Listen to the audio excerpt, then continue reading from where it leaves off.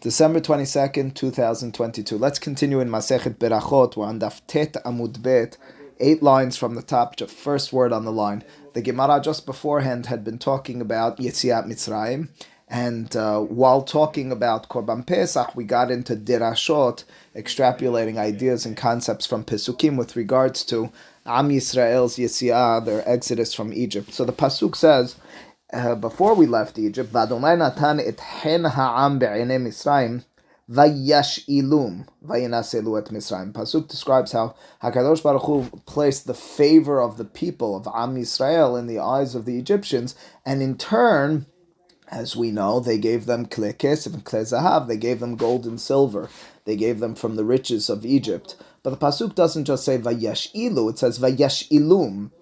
Explains Maharsha, that's what the Dirasha in the Gemara is really picking up on. Vayash'ilum makes it appear as if that extra mem, this was against their will. It was against the will of someone. Vayash'ilum, says the Gemara, Amar bi'ameh melamed, shehesh'ilum be'al korham. The giving up of that possession, the handing over of those riches, was against the will of either the Egyptians, which is easier to understand. Obviously, they don't want to part with their gold and silver, or alternatively, against the will of Am Yisrael. Now, we do already have in mind, perhaps, the words that we saw in the Gemara last time, and that is the Gemara described how Am Yisrael perhaps were not interested in this. They just wanted to get out. You turn to a person who's in prison, and you say, but before you leave, you've been in prison for 200 years, your family, just stop at the office for some extra money for your way. I don't know if I just want to get out. So we can already kind of associate the hesitancy on the behalf of Am Yisrael with that sort of mindset. The Gemara will suggest a bit more. Firstly, it says the Gemara, Ika de Amre, that means Yesh Omrim, there are some who explained, Be'al Korham de Mitzrayim, this was against the will of the Egyptians. That much, again, is easily understood. The Ika de Amre, and there are others who alternatively suggest that the against the will taking and handing over of these riches was Be'al Korham de Israel, against the will of Yisrael. Mandama be'al korham de Mitzrayim, just textually speaking, says the Gemara, if you look at the Pasuk, Pasuk in Tehillim says, Dichtiv, Pasuk says, Unevat bayit tehalek shalal. The Hachamim understand this as a reference to Am Yisrael, and the words, specifically in the context of leaving Egypt, tehalek shalal. It means they'll split up the spoils. Now, spoils of war are not something that's given over willfully. As a result, the vision of will split up that which we got, which is spoils of war, means it was against the will of the Egyptians. So instead of turning to a pasuk in the Torah per se, it turns to a pasuk in Tehillim, which seems to clearly, at least read through this prism, imply that Am Yisrael did this against the will of the Egyptians. This was spoils of war. Manda amar ba'al korham d'Yisrael. We might not have a pasuk we can point to, but we can give logic for why Am Yisrael perhaps would not want or did not need the gold and silver at that time. Mishum masui. Masui means it would be a burden. It would be heavy. We just want to get out of Egypt. We want to get out swiftly and quickly. Having even riches could hold us back. Says the Pasuk in its continued words, Vayinaselu et Mitzrayim. In other words, Vayinaselu, that word, Vayinaselu, is hard to translate. Rashi, at the top of the page, 3 lines down, the last few words, he cites the last 3 words on the 3rd line from the top. Vayinaselu, says Rashi, Ketargumo verokinu. He quotes from the Targum Onkelos on that Pasuk in the Torah. The word Vayinaselu, according to Onkelos, means verokinu. Rek, of course, means empty. Verokinu means they emptied Egypt. Vayinaselu then is translated as emptied. That's what you need in mind for this first dirasha here in the Gemara. Amar bi'ameh melamed, the significance of this word in the Pasuk, which again we're translating and understanding as emptying Egypt, is she'asa'ua kimsuda she'en badagan. Am Yisrael, by taking the people who were leaving Egypt, by taking that money and spoils of war of sorts from the Egyptians, they left Egypt in the following, we give a parable type of situation. If a person puts out a trap in order to entrap birds, Rashi says. what you'd do is you would place dagan, you'd place grain at the bottom of it, and then the birds would come down, and then you catch them in that net or whatever trap you have down. What if you have the trap without any dagan, without any of the grain? Of course, no birds are coming to it any longer. The parable, or the nimshal, the other side of this in turn, is like this. The reason Egypt was an empire to contend with, the reason people were threatened in the other nations, the reason they got respect and were able to levy taxes upon other nations and have relationships with them, was because of their wealth. Now that Am Yisrael emptied them of that wealth, they left them like that trap which was out there, but nobody's lured into it, nobody's interested in it. Effectively, they disempowered, they took away any of the strength that Egypt had. Veresh Lakish Amar, Asa'uha, instead of reading it as Virokinu, as Unkulus, as Rashi was telling us in that first interpretation, read the words Vayinaselu and understand their shorish. It's Kimitzula, She'en Bah Dagim. Mesula, Rashi explains, and it's milashon sel, it's shady, it's dark, it's a reference to the deep seas. Now, it's true today we are familiar with certain living organisms and fish that live in the deep seas, but the vision of the Hachamim and the general standard interpretation, understanding of where fish reside and where they swim and live is usually on the banks of the river or of the ocean. They want to get to the area where people or things might fall in and they can eat in that sort of fashion. They have easier access to it. In the deep sea, oftentimes there's a vision, there's less fish there. As a result of that imagery, that's the Mitzulah. They left Egypt, again, empty, so to speak, with regards to fish. As opposed to birds not going into the trap, it's the ocean in the areas where it's emptied of fish. The truth is, fish is something that we do, for one reason or another, associate with Egypt. It's what Am Yisrael say later on, Zacharnu et hadaga. We remember the fish which we ate in Egypt. Okay, so then the reference then in this context is kind of understood through that direction, from that direction. Says the Gemara onward, in fleshing out and finishing our conversation about Yetziat Mitzrayim, let's talk for a moment about the conversation that began it all. Of course, it's the conversation between HaKadosh Baruch Hu and Moshe at the burning bush. Moshe, before going to Am Yisrael to begin the Exodus, to start taking them out of Egypt, he says, but what's your name? What am I going to tell Am Yisrael your name is? Now, this is very instructive if you read it inside together with me. It's on the left-hand side of the page. Vayomer Elohim el Moshe, Shemot Perek Gimel Pasuk Yodalid, Ehyeh Asher Ehyeh. The initial response of God to Moshe is, my name? Oh, it's Ehyeh Asher Ehyeh. Literally, I guess translated is, I will be that which I will be. Vayomer, and then God repeats, but he changes something. He says, therefore, God says, Ko tomar libnei Yisrael. This is what you should say to Bnei Yisrael. Ehyeh, I will be. Shalachani alechem, has sent me to you. Wait a second. Borei Olam, God, you just told me you're Ehyeh Asher Ehyeh. How come when I'm going to speak to Am Yisrael, you're telling me, but just say Ehyeh Shalachani alechem? Why not Ehyeh Asher Ehyeh Shalachani alechem? Which one is it? Is your name that double mention of Ehyeh Asher Ehyeh? Or is it the singular Ehyeh? What changed? So with the Hachamim picking up on that discrepancy, they inject a conversation in the middle. They say the initial words of God to Moshe were Ehyeh Asher Ehyeh. Then Moshe questioned. We don't see that in the text. Therefore, God responds, say Ehyeh. Here's how it goes. Gemara. Ehyeh Asher Ehyeh. Amar le HaKadosh Baruch Hu Moshe. This is Kivyachol, what God was saying to Moshe at that time. Lech emor lahem liYisrael. Go tell the nation. Ani hayiti imachem b'she'ibud zeh. I was together with you, whether you felt it or not. I was there through this servitude, through the hardships of slavery of the course of over 200 years in Egypt. Va'ani, but furthermore, that was the initial Ehyeh. The second Ehyeh, Ehyeh imachem b'she'ibud melchiot. I'll be together with you when any other king or monarchy or nation will take control of you, not Egypt any longer.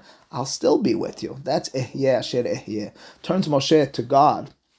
I'm saying these words before the Gemara will tell us the real words that they envision. Oh, 1 second, God, that's really moving. Let me tell you, that makes it clear to us that you'll always be with us. You were with us and you'll always be with us. However, in this moment, maybe not so appropriate. In this moment, we're finally thinking about freedom. In the moment where you're telling us, where you're telling the nation, I'm going to take you out, you're telling them at the same time, but there will be future situations of slavery. Maybe we should hold off on that. In other words, I come to you, lo alenu, bar minan, you're in the hospital, I say, listen, I'm here, and I've been here for you, and I'll be here for you the next time you're in the hospital. Well, what do you mean the next time I'm in the hospital? Just tell me I'm going to get out, and you've been here for me. Why mention that? Although it's very significant, although it makes clear that I'm really with you through the ins and outs for eternity, the mention in this moment may be for people, for human beings thinking with emotions in a sensitive fashion. Maybe it's insensitive. Amar lefanav, this is the in-between conversation that was left out, so to speak, from the Torah. Daya lesarata b'sha'ata. Moshe responds to God and he says, Chalas, daya, enough for the sarah, for the sorrows in its time. Don't tell us about future sorrows. We're dealing with these sorrows. Just tell them I was with you.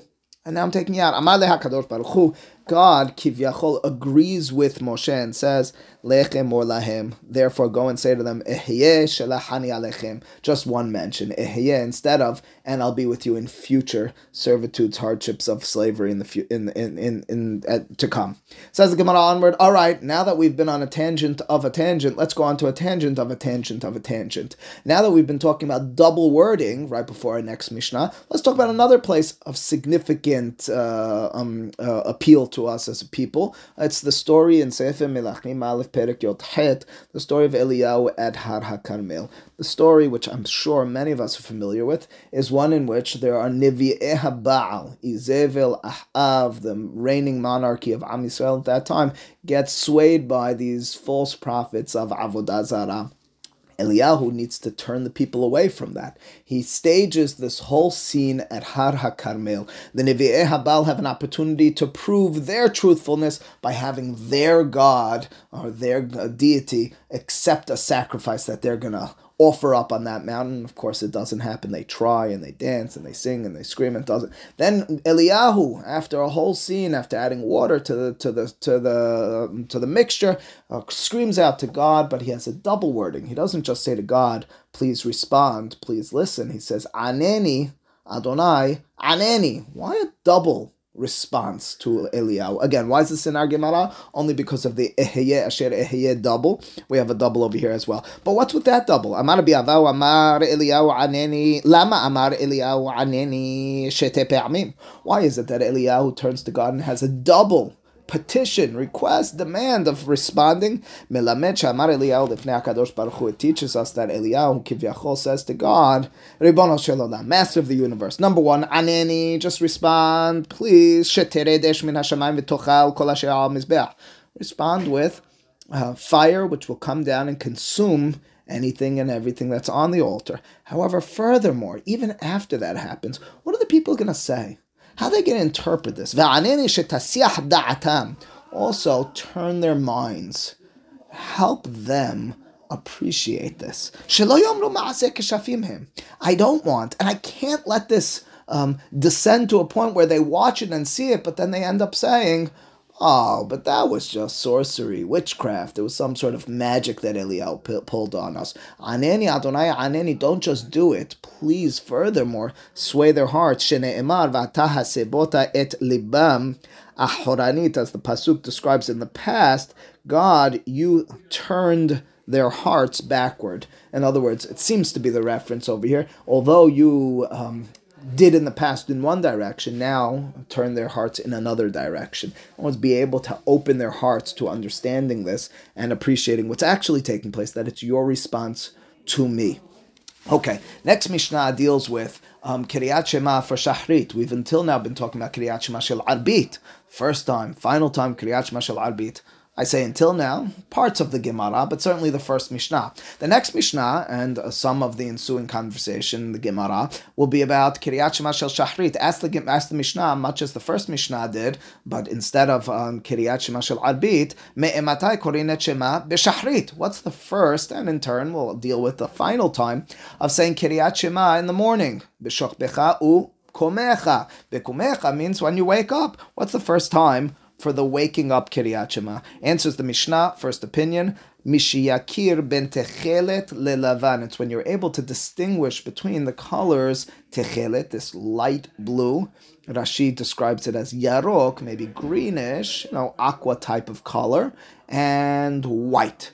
Now, Rashi did not have access to the techelet that we have today, so his description of such is not per se perplexing if you look at your techelet or someone's techelet and it seems to be more bluish than greenish. But the answer of the Mishnah then is the first time is when you can distinguish between those two colors. The Gemara will wonder, those two colors in what context? on different strands, on one strand. We'll deal with that in the Gemara. The next opinion first, Rabbi Eliezer Omer ben techelet lekarti. White and blue is already discernible earlier than a bluish-greenish and a greenish-yellowish. Karti, I think, is leek, right? And as a result, they're much more similar colors, techelet and karti. It means it's a later time in the morning, at which point you would describe it as bekumecha, as the time you're waking up. So the first opinion, that of Hachamim, maintain the first time is earlier, when it's the difference, even in the darkness, without electricity, whatever, to be able to discern just from the beginning glimmers of light between white and techelet. Second opinion is no, it needs to be later, where even you need to be attentive to the nuances of techelet and karti. What's the final time of Kiryat Shema? Says the Mishnah, ad henet hahama. That's until the sun rises above the mountains. Rabbi Yoshua Omer, he disagrees, ad shalosh shaot. You have until 3 hours. We assume it's mahloket, we're talking about sha'ot zemaniyot, but 3 hours into the day. Why 3 hours into the day? Shekin, derech melachim la'amod b'shalosh sha'ot. Because that's the time that kings will awaken and will get up from bed. So it's mahloket here in the Mishnah about how we're defining bekumecha. Is bekumecha the general, standard, average time that people will begin waking up? Or is it alternatively, even if it's a minority, but it's kings of sorts, derech melachim, to wake up 3 hours, that's still bekumecha. Question? Henet hama means sunrise. Henet hama, it's there's an opinion that says the latest time in the morning to do it is sunrise. Yes. The latest, not the earliest. Mm-hmm. That's our first opinion here in the Mishnah. That's right. You're not familiar with that. You generally assume it's the best time to do it. That's right. Yeah, according to this opinion, it's ad henet hachama. It's only until the sun rises, until it rises above the mountains. Again, it's harder to appreciate even that opinion. Of a very small time, a very, very small time. From dawn to sunrise, I don't know what that is. Right. It's furthermore, in today's day and age, very impractical, because people, generally speaking, wake up much later.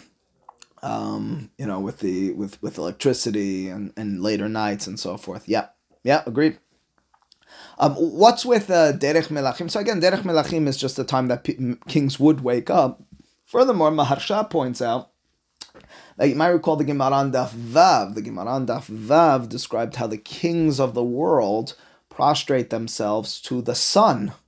Right? They have kitrehem berashehem. It was the time, if you recall, the Gemara said, when is it that God is angered? What's that moment of hema, of anger in front of God? It's when they prostrate themselves to the sun, because they worship the sun, the kings of the other nations in the world. So to a certain extent, then the Mishnah is countering that with this opinion, Rabbi Yehoshua. It says the 3 hours when the kings wake up, when the kings wake up, our people are being mekabel ol malchut shamayim. That's the latest time for kabbalat ol malchut shamayim, because it's directly countering all that wrongful activity in this world. All right. Anyways, it concludes the Mishnah, and the Gemara will comment on each of these segments, especially this last one, which is most difficult to a certain extent. Hakoreh mikan ve'elach, someone who says Kiryat Shema from that time and onward, either henet hachama, the first opinion, or alternatively from shalosh sha'ot, that second opinion, that of Rabbi Yehoshua. Lo hifsid, you didn't lose. You didn't lose what? Well, you didn't fulfill the mitzvah of Kiryat Shema. It's later than the time. Adam hakoreh b'Torah. It's no different than a person who's reading from the Torah. So you get Sachar Talmud Torah. Is that a chidush? Why is that necessary for the Mishnah to mention that to us? Okay, we'll have to debate what those words actually mean in the Gemara. Let's just read the first. Mention it in the other Mishnah. Same thing about Arbi. Interesting point. Of lo hifsid if you did it Agreed. in the morning. Add that to the questions. Great point, Victor. Add that to the questions. The fact that we mentioned these words, how come you didn't have that in the first Mishnah? Our first Mishnah told us the final time of Kiryat Shema. We had 3 opinions. Why weren't the final words of our first Mishnah, Hakoreh mikan ve'elach lo yifsid ka'adam hakoreh b'Torah? Why is it specifically on this Mishnah? Add that to the equation of problems or of difficulties in understanding what those words actually mean. We'll have to return to the meaning in the Gemara. Let's just read the first 3 lines here in the Gemara. Gemara, which comments on those first words in our Mishnah. First opinion in our Mishnah, that of Tana Kama, I might call it Hachamim, was first time for Kriyat Shema in the morning is Mishiyavhin, when you're able to distinguish Mishiyakir ben Techelet lelavan. Says the Gemara, Mai, what does it mean when we said ben Techelet lelavan? What's the distinction between that light blue-ish color and white? Ilema, maybe it means ben Givava de Amra Hivra le Givava de Amra Titchelta. Maybe it's the difference between a shearing of wool, which is dyed white, it's not dyed at all, and a shearing of wool, or maybe it is if it was brown, it's dyed white, and a shearing of wool, which is dyed light blue. Maybe that's what it means. Maybe I have some sort of wool strand, which was sheared, more than strand, it's thick, and one is blue and one is white. That's the difference, says the Gemara. That's very easy to distinguish.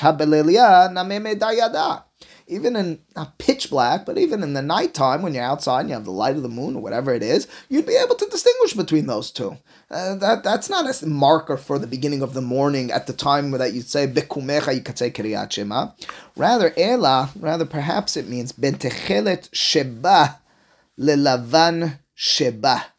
It's rather talking about one shearing of wool, and one piece has been dyed Techelet light blue, but there are portions, Rashi explains, that have light blue in it, where it's soaked in, and as a result it actually shows, and portions where it didn't as much go in. You need a finer eye. You need to be able to look at that closer and be able to have a little bit more light to pick up on one. You could look at the general thing and say, oh, that's light blue. As opposed to that's white. But to look at it and say, oh, this is the light blue part and that's the white part, you need a finer eye and you need a better light in order to distinguish on the same piece between the areas where the dye actually set in and the areas where the dye kind of passed over or didn't set in.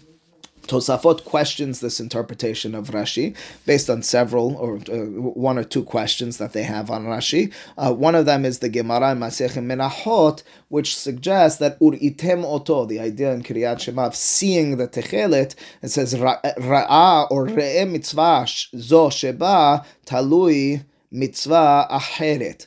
It says that the idea of techelet in our tzitzit is in somehow affiliated with the mitzvah of Kriyat Shema. And it's a reference to this idea of being able to distinguish between Techelet and Lavan. Now, according to Rashi, it might just say, you look at it and you see your tzitzit, and it makes you think about Techelet in general, which is, for Kriyat Shema, says Tosafot, based on one or two other questions, it's more fine than that. The idea in our Mishnah is not talking about a single strand where it has white areas and blue areas. It's rather talking about the combination of many strands which are together and not in tzitzit, being able to look at that and distinguish between the light blue and the white. It's just a question in technicalities, maybe practically as well, with regards to what does it mean between Techelet and Lavan Sheba. According to Rashi, it means on a single shearing. According to Tosafot, it means actually on your sisiot, the difference between Lavan and Techelet Sheba. The next Beraita in the Gemara will present different opinions. I guess we'll begin with that next time with regards to the beginning time for Kriyat Shema, because we saw in our Mishnah too, we saw Mishiyakir ben Techelet lelavan. We saw the second opinion, Mishiyakir ben Techelet lekarti. This next Beraita that the Gemara records has several other opinions. We'll continue with that next time. Baruch Adonai le'olam. Amen v'amen.